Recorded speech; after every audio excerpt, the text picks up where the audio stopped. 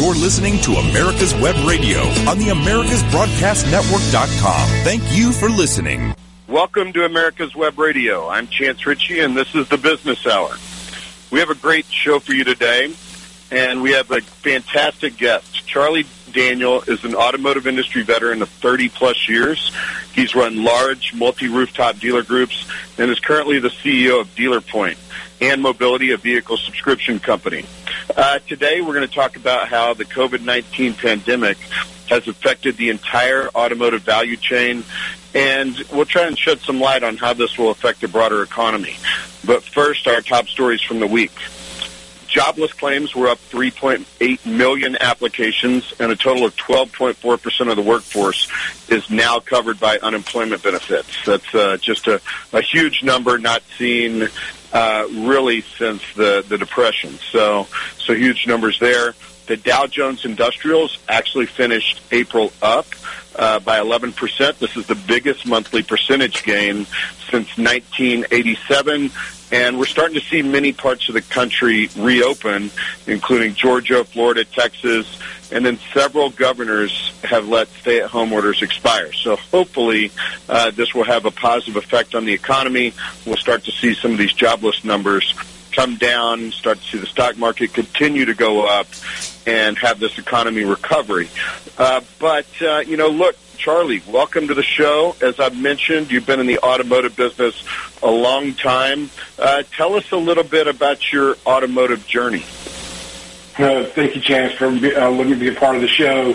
Like you said, I've been in the automotive industry for a little over 30 years now, and the majority of us with tenure this long joined the automotive industry for the love of vehicles.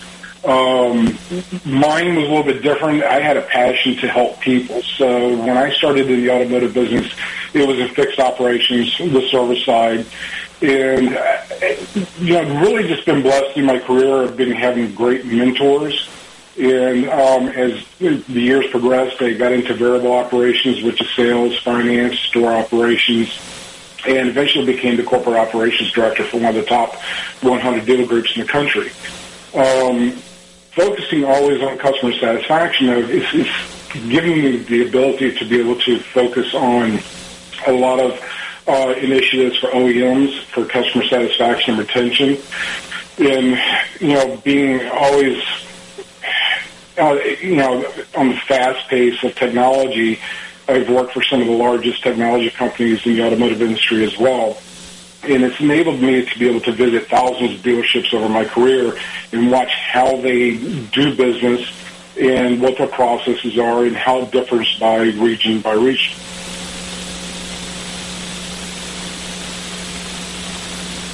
So given your background in the industry, Charlie, the shutdown due to COVID-19 has created a huge strain on the industry.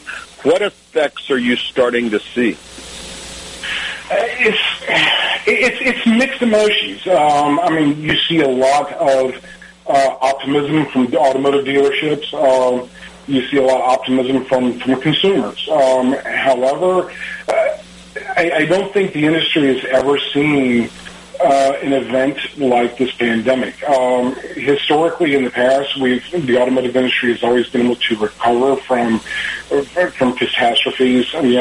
Tornadoes, hurricanes, hailstorms. Even the 2008 crash. Historically, it's always found a way. However, this time seems a little bit different. In today's crisis has a short-term effect as well as a long-term effect that may reshape the whole entire industry.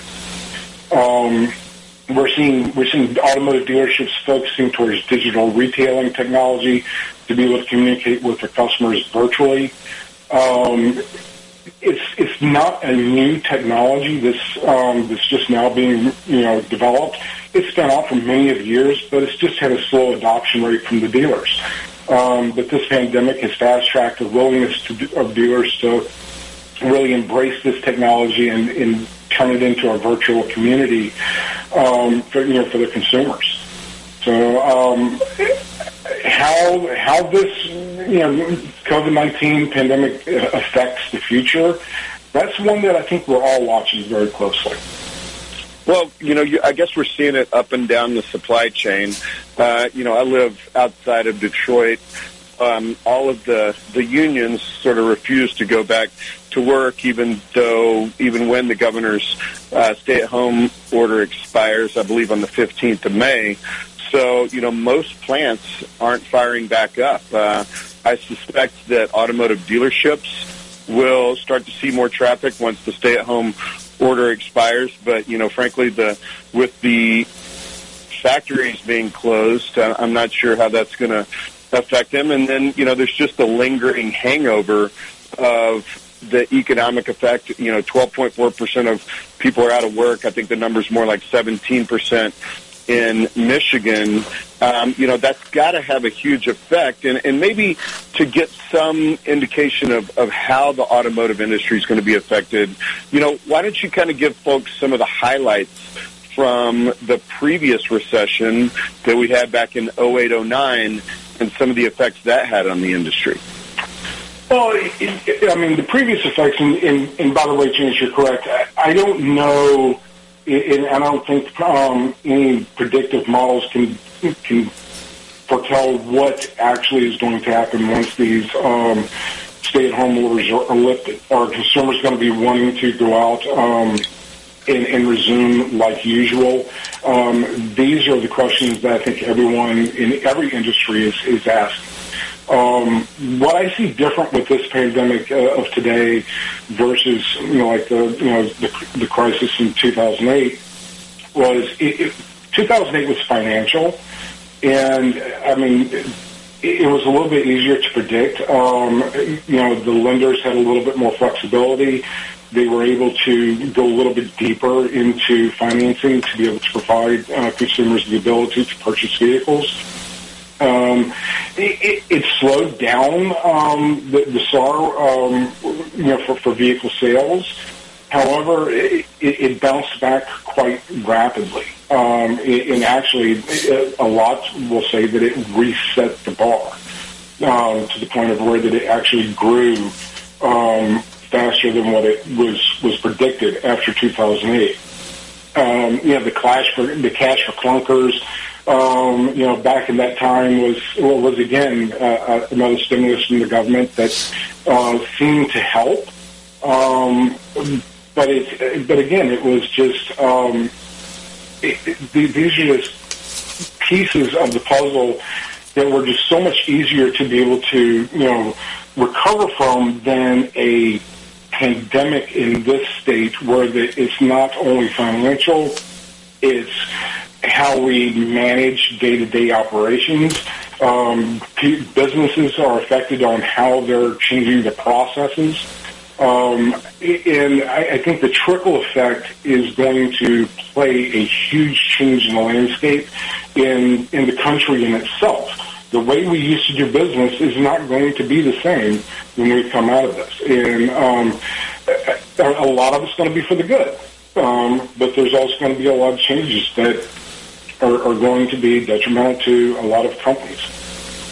Yeah, no, I think you were already starting, and feel free to disagree with me, but I think you were already starting to see an unwillingness for consumers to go into the showrooms. You're seeing companies like Carvana, Vroom, others out there that are bringing the showroom to your front door, and people didn't necessarily want to go to an automotive dealership. I think, in my mind, the pandemic is going to compound that issue further, and you're going to have even less people wanting to go climb into multiple cars, wanting to go to a dealership where there's, a lot of sales folks and other shoppers around.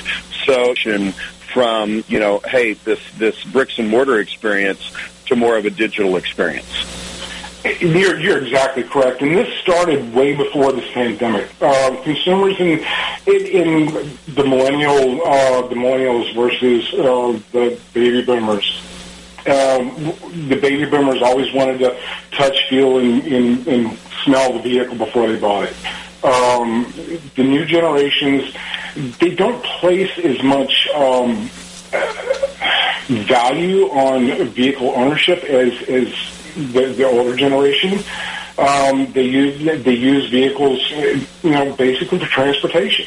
And they did not want to have the confrontations with inside the dealerships. And everybody has a stigma around the automotive industry for negotiations and how long it takes. And the Carvanas and Vroms of the world basically were already way ahead of the curve by providing the consumers the ability to shop online and these one price negotiations where the consumers already knew that they were getting the best price and the vehicles being delivered straight to them with little to no hassle. So this started, like I said, way before the pandemic. This has only hastened everyone to adopt this mentality. Well, let me ask you this. Are there tools, we know about Carvana, we know about Vroom, are there tools out there available to dealers so that they can replicate that experience? Because I think what you're seeing in some of these states that have recently relaxed the stay-at-home orders is an unwillingness by the consumer to go to restaurants, to go to movie theaters. I read somewhere that in South Carolina, which I think was one of the first states to relax the guidelines, just like nobody showed up. And so you had a lot of restaurants and storefronts choosing not to reopen, not because of stay-at-home orders, but because there wasn't the foot traffic to justify them opening. So do these dealers have tools available to them so that if they need to, they can transition from the dealership experience to the digital delivery experience? They do have the tools. The tools have been available for years. However, the process changes that are required to do to make the conversion is a longer process. It's not just a plug and play. Everybody considers technology as being the save all for everything. But to be able to understand how the technology works, to make sure that everything reads together and that we stay within compliance of the federal and state governments when it comes down to vehicle sales, those are where it's a little bit different. We have to make sure that we're hitting all the touch points, that we're providing the consumer a seamless experience that stays within compliance of the law, and it's just a longer learning curve for dealers that have not already started to adopt this process. So, I think to touch on that, Charlie, and in some cases, if there's actual legal concerns with delivering a vehicle to a customer's front door. I mean, in many cases, that final paperwork has to be signed in the dealership for the contract to be binding. Is that a true statement? Well, it's not necessarily that it has to be signed inside the dealership. Many documents require wet ink. They require an actual signature, not an e-signature. Many states have started to change and adopt to a digital version. However, there's still many forms that require a hand signature, and how to be able to provide that to a consumer in a virtual world at a delivery point. That's an obstacle that we're going to have to be faced with, and we're going to have to overcome somehow or another. But it also falls back on the state legislations to be able to pass laws to be able to allow virtual signing. No, that makes sense. Well, let's take our first break. David, we'll send it over to you, take a break, and then we'll come back with Charlie Daniel and talk more about the COVID-19 effect on the automotive industry. You can keep your doctor, you can keep your plan, and every family will save thousands of dollars a year. I'm Ellen Deal, and if you've been hurt by the Affordable Care Act, you can email MAGA45CAG@gmail.com to see if we can help. Small business owners, individuals, families, and baby boomers. Email MAGA45CAG@gmail.com for 3 easy questions to determine if you can get away from Obamacare. I'm a 20-year veteran of the insurance industry and here to help you for all your insurance needs.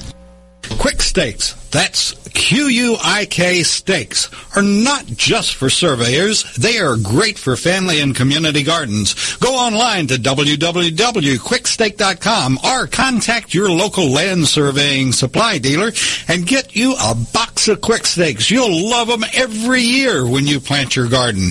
Again, that's Quick Stakes, QUIK Stakes, the truly preferred way to stake and identify what's in your garden now.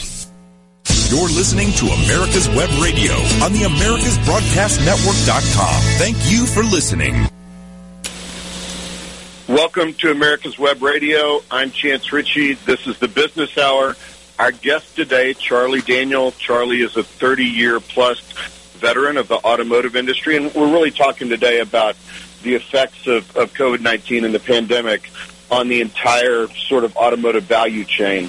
And last segment, we really spent a lot of time talking about the effect on automotive dealerships, and we'll touch on some more of that later. But, Charlie, you're most familiar, I know, with the effect on dealers, but how in trouble are the automakers themselves, and how difficult is it going to be for them to recover from what many are now predicting as a 12 million vehicle SAAR, as opposed to the 17 million everybody was expecting for 2020? It's definitely going to change the landscape. But the automakers look, they're going to be focused on moving metal. And they're going to have to ramp up production. Many have changed their production sites over to help with PPPs, and that's a great thing. However, when everything is lifted and we get back to doing business, there's a lot of vehicles on the ground.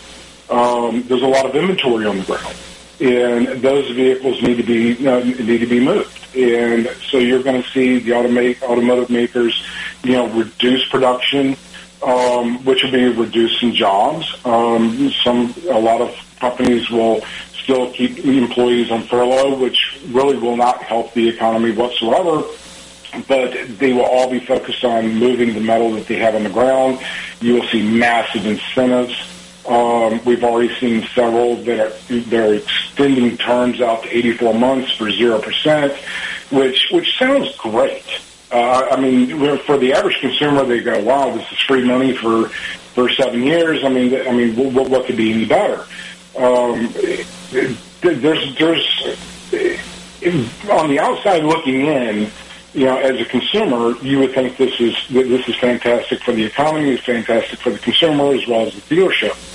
However, the long-term effect is what we mostly look at, and these types of stimuluses from the manufacturers will affect the long-term, buying habits of the consumer. So, consider the life cycle of an ownership, of a vehicle is 38 months. If you have an 84-month, term, even at 0% interest, organically the vehicle will depreciate faster than the payments will offset. So when you go to trade that vehicle in, now you're going to be upside down in the vehicle. You have the option to pay the difference of that negative equity off, or roll it into the new vehicle. If you roll it into the new vehicle, eventually what happens is your payment becomes much higher, and you're not able to drive what you're equally used to driving. So the habits of, we're always reinventing the wheel, or, almost duplicating ourselves. We've done this many, many times before, and we've seen the cause and effects that happen in the industry when these come out. Well, it seems like it's just kicking the can down the road, right? If you're trying to accelerate SAAR for the remainder of 2020 with these huge incentives, you're putting people in cars for 7 years they can't get out of in the normal sort of 36 to 45-month time frame, then, that's going to have a lasting effect on the out years and folks' ability to buy that new car when they really want to, because of that huge negative equity hit that you're talking about. Exactly, you're exactly correct. The OEMs, the automakers are worried about today. They're not focusing on 3 to 4 years from now. Until that actually hits, they're going to push and drive these. Automotive dealers, the margin compressions with inside the dealerships today, prior to the pandemic, were historic. There was no money being made on any vehicles being sold, and now they're going to be incentivized to sell more vehicles at a loss. The vehicles that they have on the ground are going to be worth less. You're going to see the trickle effect is just going to be enormous if we don't pay attention to the cause and effect of what they're trying to accomplish. No, that's interesting that you say that, because we know that dealers barely make any money on new vehicle sales. I mean, there's hood money that the manufacturers place on cars so that, dealers can say they're selling the vehicle at invoice prices. But by and large, the dealer is making their money on the service department and parts and hopefully breaking even on new vehicle sales, and then they're making a considerable amount of money in the used vehicles. So, if they take significant losses on those new cars, it's going to be very difficult for them to make that back up in their bread and butter, which are used cars, especially whenever we're seeing used car values plummet as a result of depreciation. You were talking to me about some of the statistics within the auctions, and there's just no auction activity right now. Nobody is buying these cars at any price, and the values are suffering. So now you have this huge disconnect between the pricing of a new vehicle and the pricing of a used vehicle that's only going to exacerbate the issue of manufacturers being able to push those new vehicles through their dealer network. Well, exactly. So, to take, for instance, if you have a 2 or 3 year old vehicle, when you come to trade that in on that 84 months at 0%, that vehicle is going to be nowhere near worth the value it was, 6 to 8 months ago. So what you thought was a great deal is really not going to be as good as what you think, because the value of your current vehicle is depreciated, which also the vehicles that are on the dealership's inventory is depreciating day by day. So every day that we're not back to normal, every day that people are not buying vehicles, these vehicles are depreciating. And a lot of these dealerships, that's their bread and butter. And floor planning for these vehicles are true. It's an absolute that has to be paid, and a lot of dealerships are defaulting just simply because they can't afford it. And it really concerns me about the smaller to mid-sized dealerships that maybe only have one or two rooftops. The loss in floor plan alone, or the loss in equity of the vehicles that they have in inventory, can really just drive the nail in the coffin. Right. And just to give you a quick example of this, the effect of an 84-month 0% loan, so let's look at 3 years out. So in 3 years, on a $30,000 vehicle, you're going to have a balance due of about $23,900. You're going to have paid 3 of the 7 years off, so you're not going to be anywhere close. That car's going to be worth around $15,000 or $16,000 after 3 years, and you're going to have a delta of $6,000-$7,000 that nobody is going to write that check to pay out the difference just to go get into a 3-year newer vehicle. And that's going to present a huge problem for dealers, a huge problem for manufacturers. And then, you start thinking about the other issues that the automakers have as we start to ramp up here. It's a huge momentum swing to get these suppliers, to get the automotive supply chain back up and running, just so that the automakers can then begin to produce the vehicles that the dealerships are ultimately going to need. And I don't think anybody's really talking about that, but that's not just a switch you can flip on and off at any given time. Well, and also you have to take into consideration too, the country right now is really made a shift towards buying U.S. products. So even though that let's take the top three, automakers, Ford, GM, the majority of the vehicles, yes, are made here in the United States, but a lot of components inside those vehicles are made from overseas. And you're going to see a high demand from these automakers, to find U.S. companies to provide these components to make these vehicles. I think the consumer of the United States is going to demand it. How that's going to affect the cost of these vehicles, that's yet to be seen. But I think you're going to see a huge pendulum shift towards new products being made here in the United States that were, being built overseas, which is going to be great for the recovery of the economy.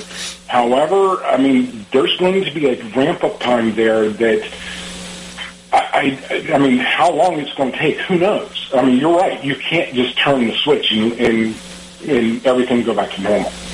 Well, and you're starting to see some of the imported manufacturers. Toyota builds trucks in Texas. BMW builds a lot of cars in South Carolina. Nissan has factories all over the United States. But you're right. There is still a large percentage of vehicles that come from outside the United States, and we'll see how consumers receive those vehicles going forward when people are focused on buying in America, and specifically making sure that their supply chain is not tied to a country that may have a pandemic, that may have some issue, and they're not able to get their products. Well, exactly, and this falls back to the question at hand.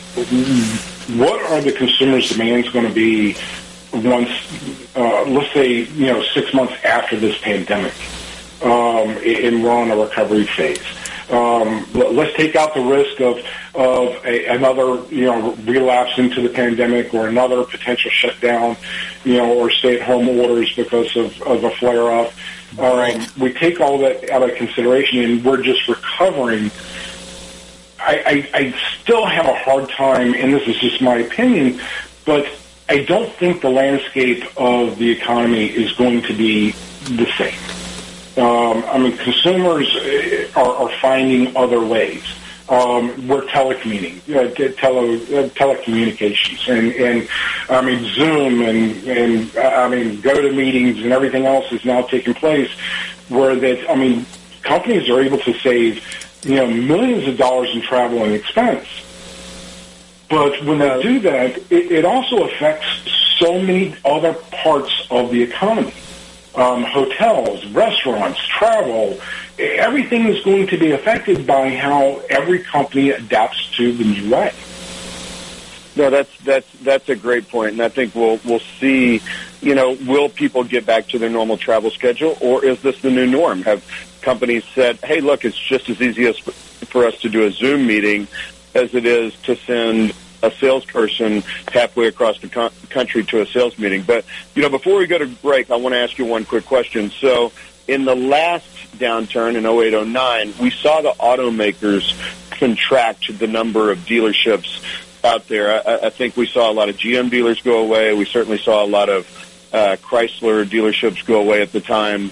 Do you think the automakers will use COVID-19 as justification for further contracting that dealer network? And specifically, are there any manufacturers out there that you think will take this philosophy? I don't think they will utilize the COVID pandemic to do this. However, I think it will organically do it itself. You're going to lose dealer body within inside the United States. Will they be replaced?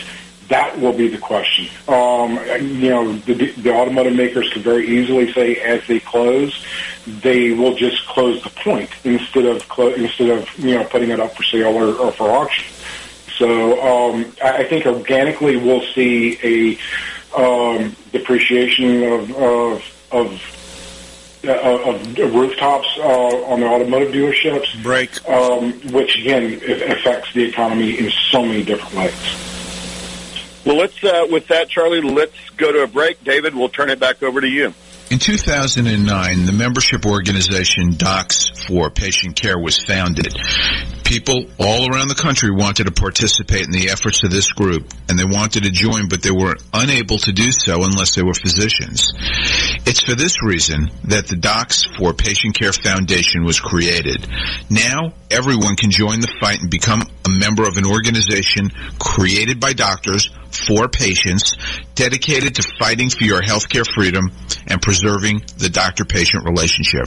While you're at your computer, please go to www.docs4patientcarefoundation.org. That's www.docs4patientcarefoundation.org and make a tax-deductible donation and join the fight along with us. Thank you. My name is Kyle Hayes, a motorsports student at Alfred State College. Every year, Alfred State students compete in the Great Race, which is a cross-country time endurance rally for vintage vehicles. As you can imagine, it's pretty costly. I'm asking for your help. Your donation can make it possible for these students to live their passion and promote the vintage automobile industry. Please visit our site at give.alfredstate.edu and search Great Race to learn more and help us reach our goal. Thank you. Whether cruising the strip in a 57 Chevy or taking the family on a vacation in a 71 Oldsmobile Vista Cruiser, you need to tune in to Classic Cars with Steve Ronaldo and Jim Weber every Saturday from 8 to 9 a.m. on americaswebradio.com.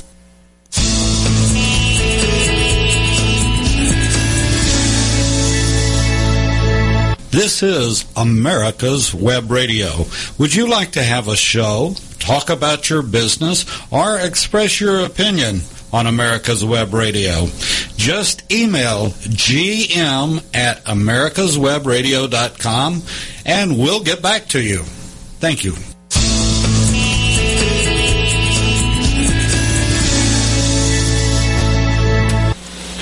Welcome to America's Web Radio. I'm Chance Richie, and this is the Business Hour. Prior to the break, we were talking about how the effects of COVID-19 on the automotive industry will have an organic effect on contracting the number of dealerships that are out there. And Charlie, specifically, do you think this natural contraction in the number of automotive dealers that will happen, will that benefit the smaller dealers, or will that more often than not benefit the large dealer groups, the Penske's, the Group 1s, Auto Nations, folks like that? I don't believe it benefits anyone, to be honest with you. But if anyone comes out of this in a little bit better situation, it's going to be the large dealer groups. Over the past several years, we've already seen a lot of family-owned, franchise single-point stores being absorbed by these large groups. And I think this will only just, further that, that movement. What concerns me the most is I don't think people realize how much these automotive dealerships mean to their local communities. In some parts, a single point automotive dealership can produce up to 30% of the revenue in a community. It's not just the jobs. It's the taxes. It's the charities that these independent dealerships or franchise dealerships, participate in. And a lot is done with never being publicly announced. In my 30 years, I have never met a dealer group or a dealership that did not contribute back into their community in some form or fashion in large ways. From giving vehicles to charity events, to food banks, to all of these charities that are local, their local communities depend on those automotive dealers. And, what's seeing them get depleted is going to be something that is going to be hard to overcome.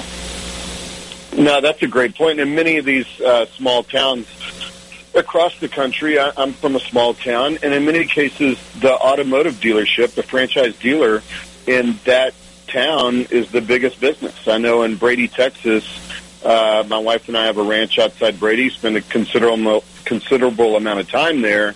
The Chevy dealership is the biggest business in town. So if that goes away, that's going to have a significant negative effect on the local economy there, just like we've seen in those small towns with some of those smaller mom-and-pop shops going away when a Walmart moves in or something along those lines. So we'll have to see, what effect that has. But, we've talked about the effects on the franchise dealers, Charlie, but will the small independent used dealerships, will they be able to survive in this new environment?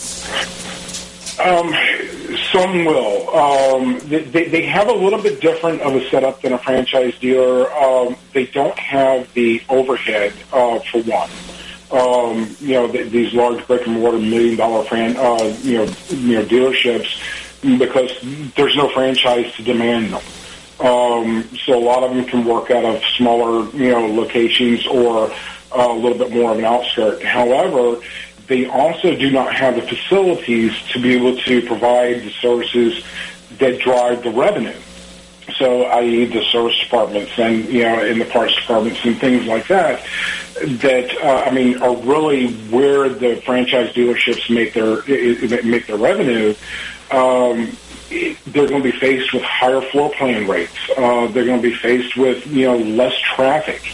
In the independent franchise dealerships, unlike the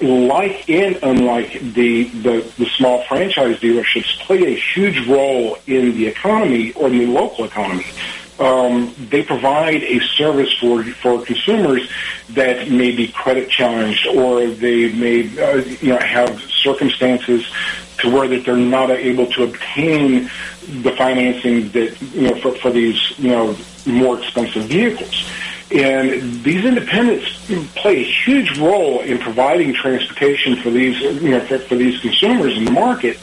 And losing those can again play a huge part in the economy. But my fear is we're going to see more defaults from the independents than we will see from the franchises.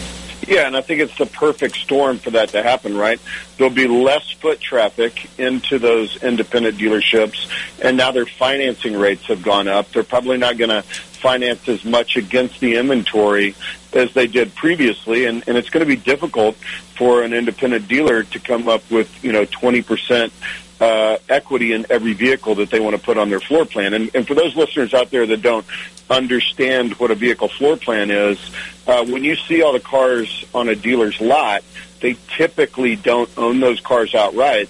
They typically finance them under what's called a floor plan arrangement, where a bank allows them to buy and sell vehicles. And up until the pandemic, we typically saw that a lot of these finance companies would loan 100% of the Blue Book value or some other value against that vehicle. And so the dealer really had no out-of-pocket cost except for interest to carry that inventory. And I think what Charlie touched on earlier is even at the franchise level and definitely at the independent dealer level, you're going to start to see dealers have to come up with money out of pocket to pay for a portion of that vehicle that's sitting on their lot. And you're exactly correct. And that's even if they can find the floor plan, to be able to buy the vehicles. Currently, right now, there's no new floor plans being written. So, with these auctions that are being flooded with all this inventory that is sitting there just waiting, dealers don't have the floor plan to be able to go out and buy them. So it's just such a trickle effect in the automotive industry. the automotive industry plays such an intricate part in the United States economy because there's so many tentacles that reach into so many different aspects of the economy, and it's just hard to fathom what it's going to look like after this. Well, I think you and I were having a discussion, and you said 37% of the economy is dependent on the automotive industry, all things considered. And to connect the dots with the troubles that these independent dealers are going to have, if they can't have a floor plan, if they can't carry these vehicles on floor plan, they either have to sell them, which nobody's buying a car right now, or they have to take them to auction. When they take those cars to auction, there's obviously more supply than there is demand, and we're seeing that now.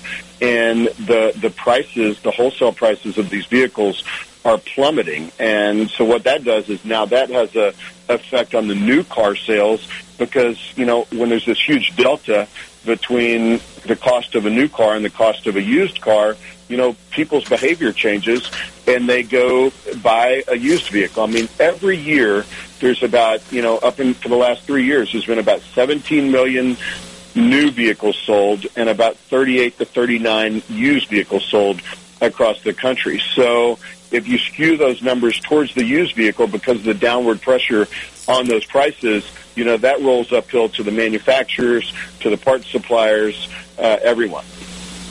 Well, and it does, and it's the more we start unfolding the banana, is the more we start worrying about what the bottom of the banana looks like, which is a couple of years from now. I think a quick recovery is in a shot in the arm is going to be great. Consumers are going to go after this new the incentives and not look at what the repercussions are 2 or 3 years down the road. They're going to worry about that later. However, I'm having a hard time understanding or grasping that we will go back to norm. Prior to the pandemic, we were already seeing consumers, putting less value on ownership of vehicles, i.e. the Ubers and Lyfts of the world. They came out and, we've already seen taxi services and rideshare services that were conventional being, devastated by this Uber and Lyft, opportunities. I don't know if, and I don't know, nor can I see a crystal ball of consumers willing to go into a long-term commitment, not knowing what or if this will ever reoccur. Yeah, and I think we've thrown out this number of a 17 million vehicle SAAR over the past few years and how that accelerated after 08-09 to the numbers that we're seeing now. But the sort of, if you peek behind the curtain of that number, a large percentage and a growing percentage of that 17 million vehicle SAAR has been fleet sales. And fleet sales are sales that occur to rental car companies, folks that want to, support Uber and Lyft drivers, things of that nature. And it's not the typical sale through a dealership to a consumer. So, with SAAR coming down like they're anticipating, I expect that fleet number to come up even more for the point you just made, Charlie, that people are just, they're not interested in owning that asset for the long term. So I think you're going to see fleet sales come up even more, and you're going to see the typical sale to the consumer come down even further. Well, and also taking consideration, let's just use a scenario for an average dealership right now. They have a 2-year-old vehicle sitting on the lot with less than 20,000 miles on it. And that vehicle, in January could have been, let's just use a number, say $20,000 in value. Today, that vehicle is probably close to $15,000 to $16,000. Well, in most cases, those dealerships paid anywhere between $18,000 to $19,500, for that vehicle. And then they sent it through the shop. They had it reconditioned. They had it cleaned up. They've been paying floor plan interest rate on it. So the cost of this vehicle continues to grow, yet the value of the vehicle continues to drop. So even if they're able to sell it at a discounted rate, they're still losing thousands of dollars, for every vehicle that's sitting on the lot. This is what gives a lot of analysts in the industry heartburn, because we can't really pinpoint what the loss is going to be when a dealership goes underwater, which basically means the vehicles that are on their inventory are worth less than what they owe. The banks can call them out. And if that happens, there's going to be no recovery for them. And let's hope the banks will work with them, because there's no good outlet for the banks either. I mean, the banks are ultimately going to take those cars to the auctions, and it's just going to exacerbate the problem even further. So hopefully these banks, these floor plan providers, are willing to work with their dealers so that we don't have this sort of nuclear scenario. So let's go to our final break. When we come back, we're going to talk about other segments of retail automotive that are getting hurt, and then ones that are set to prosper. Back to you, David. Season's greetings. I'm Patty Levan, owner of Multiline Mortgage Services, Inc. Let's talk about reverse mortgages for seniors 62 and older. Reverse mortgages were designed to free up money that seniors can use at their discretion in retirement. Let us help you determine if this program is right for you. We'll help you choose the right lender and walk you through the loan process. Multiline Mortgage Services, your way home. Call us at 941-201-9111 or check out our website at multilinemortgage.com. Company founded by Joseph D. Powers, NMLS 158989, licensed in Georgia and Florida. The Docs for Patient Care Foundation is your way to join the fight and become a member of an organization created by doctors for patients, dedicated to fighting for your healthcare freedom and preserving the doctor-patient relationship. Get a pen and paper. Write down www.docsforpatientcarefoundation.org. That's www.docsforpatientcarefoundation.org. Go to our site and please make a generous tax-deductible donation and join the fight today. Thank you. You're listening to America's Web Radio on the AmericasBroadcastNetwork.com. Thank you for listening. Welcome to America's Web Radio. I'm Chance Richie, and this is the Business Hour. We've been talking about the effect COVID-19 has had on the automotive industry, and we've talked about retail automotive dealerships. We've talked about the automakers. We've talked about, several different facets of the automotive industry. But, Charlie, are there other segments of retail automotive that are getting hurt that maybe aren't getting mentioned? I don't think people really have a good understanding of how the auction network works. That's certainly getting hurt right now. Are there other service providers, other facets of the automotive industry that you see are feeling the pain? I think every segment of the automotive industry is being affected in some shape or form. I mean, let's face it. I don't think there's anybody that hasn't been affected by this pandemic. Currently there's this massive overflow of vehicles at auction houses due to the lack of demand of the consumers, the dealership's ability to be able to purchase them. And, the stay-at-home orders have just exacerbated that problem. Every day those vehicles are on the ground. It's costing money. Technology-based companies are being affected as well. You would think with the push with the Zoom meetings and the digital retailing and those sorts of technology-based platforms, you would see a lift. But they're only a small part of the infrastructure within the technology and the automotive industry. They're seeing, huge drop-offs in revenue. There's certain parts that are lifting, but, we're still seeing furlough of employees. You mentioned earlier in the segment that, the interest rate, or the unemployment rate continues to grow. People are unable to get unemployment because they just can't get through. All the way down to, the tire companies and, the oil companies. Everybody is affected because basically we have stopped. Travel has stopped. So it's what I mentioned earlier about all the tentacles within inside the automotive industry. It really affects every aspect. So, I mean, the oil prices have plummeted. I think I paid 98 cents a gallon the other day, which was just absolutely I haven't seen it in many, many years. But there's just not anything being bought. No, and I think there probably are some winners out there in automotive. I mean, there's some new business models that are out there right now. We see Carvana, we see Vroom. You're the CEO of DealerPointe and Mobility. Tell us a little bit about these companies and what services they provide dealers. And for full disclosure, I am an investor in Mobility along with Charlie. But introduce people to those concepts and the new ways folks are acquiring a car. Well, I mean, you mentioned Carvanas and Vrooms, earlier, and to be honest with you, they were struggling prior to the pandemic.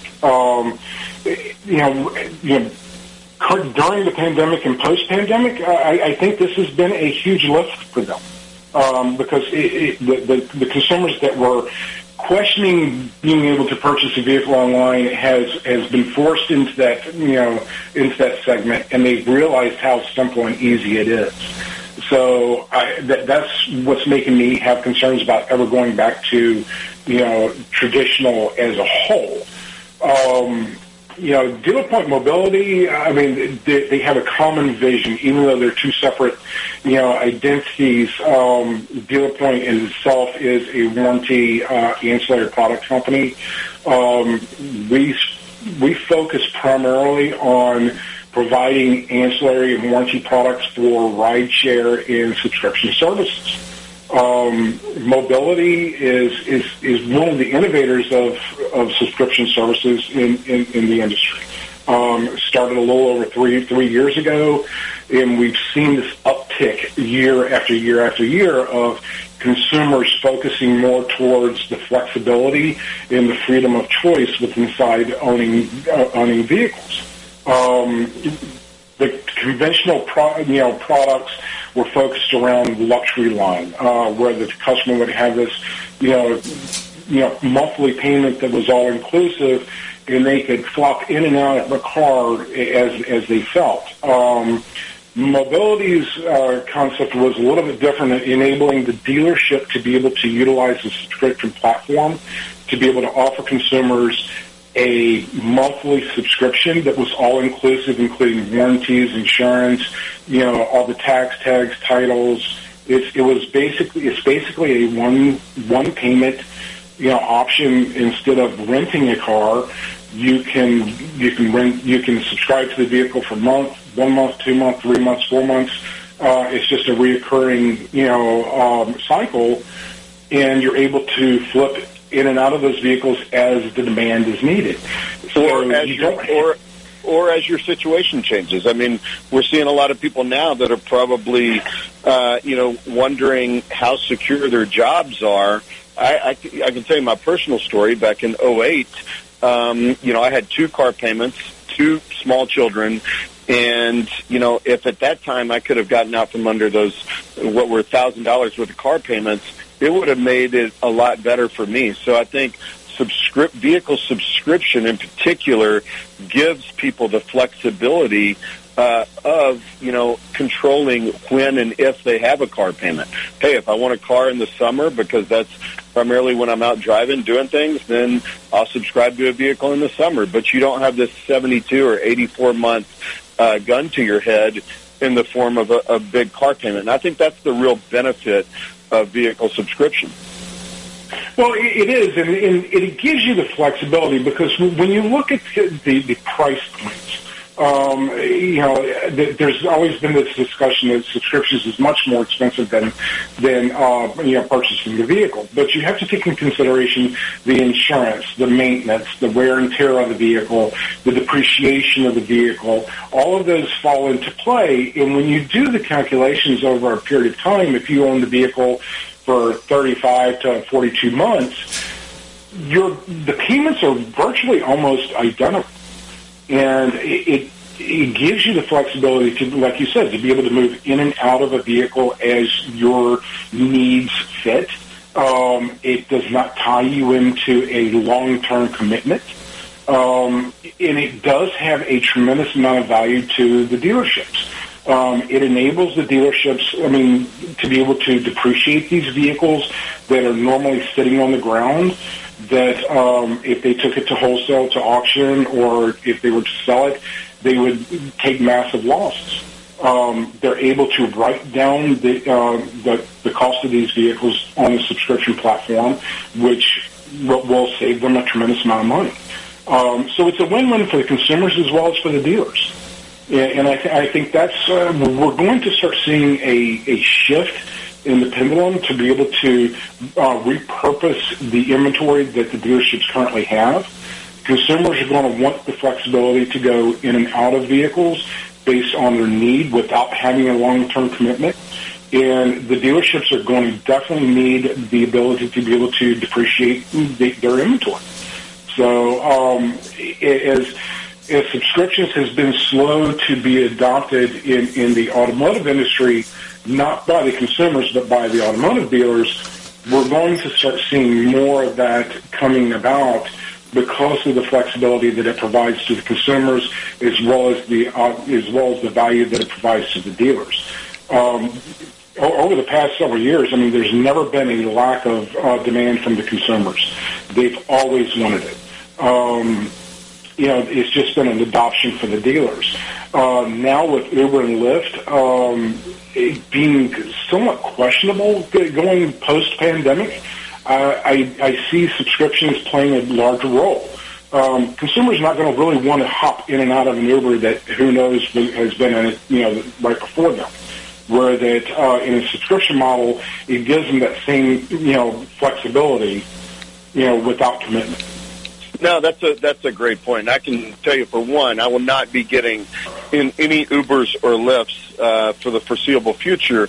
But the vehicle subscription has been a little slow to gain a foothold, and I think it is primarily because the lenders don't really understand it, the insurance companies don't really understand it. It's difficult for dealers who have always been in the business of just turning metal to understand the concept of holding on to a vehicle, cash flowing it for a longer period of time, and then still getting that retail sale at the end of when they pull it out of the subscription fleet. But I do think as dealers have to pay more down on these vehicles sitting on their lot, they're going to be a lot more open to solutions that will allow them to cash flow those vehicles and not make those payments every month and keep that capital tied up. So I do think vehicle subscription is going to be one of the winners of the sort of new economy, the post-COVID-19 economy. And just like I think Carvana, Vroom, folks that have figured out the digital retailing experience, they're definitely going to be winners. Well, great talking to you today, Charlie. This has been a very interesting hour. Appreciate the time. And you'll have to come back, and we'll see how this shakes out in the next year or so. My pleasure, as always, and I look forward to talking to you when this is all over and we can really see how this economy bounces back. And look, the one thing we do know is the United States always finds a way. So we will recover. We will get back. We just have to be smart and safe. And let's not worry about the doom and gloom. Let's worry about being smart on how we recover. That's exactly right. There's no more resilient country on earth than the United States of America. That's it for the Business Hour. Back to you, David. You're listening to America's Web Radio on the AmericasBroadcastNetwork.com. Thank you for listening.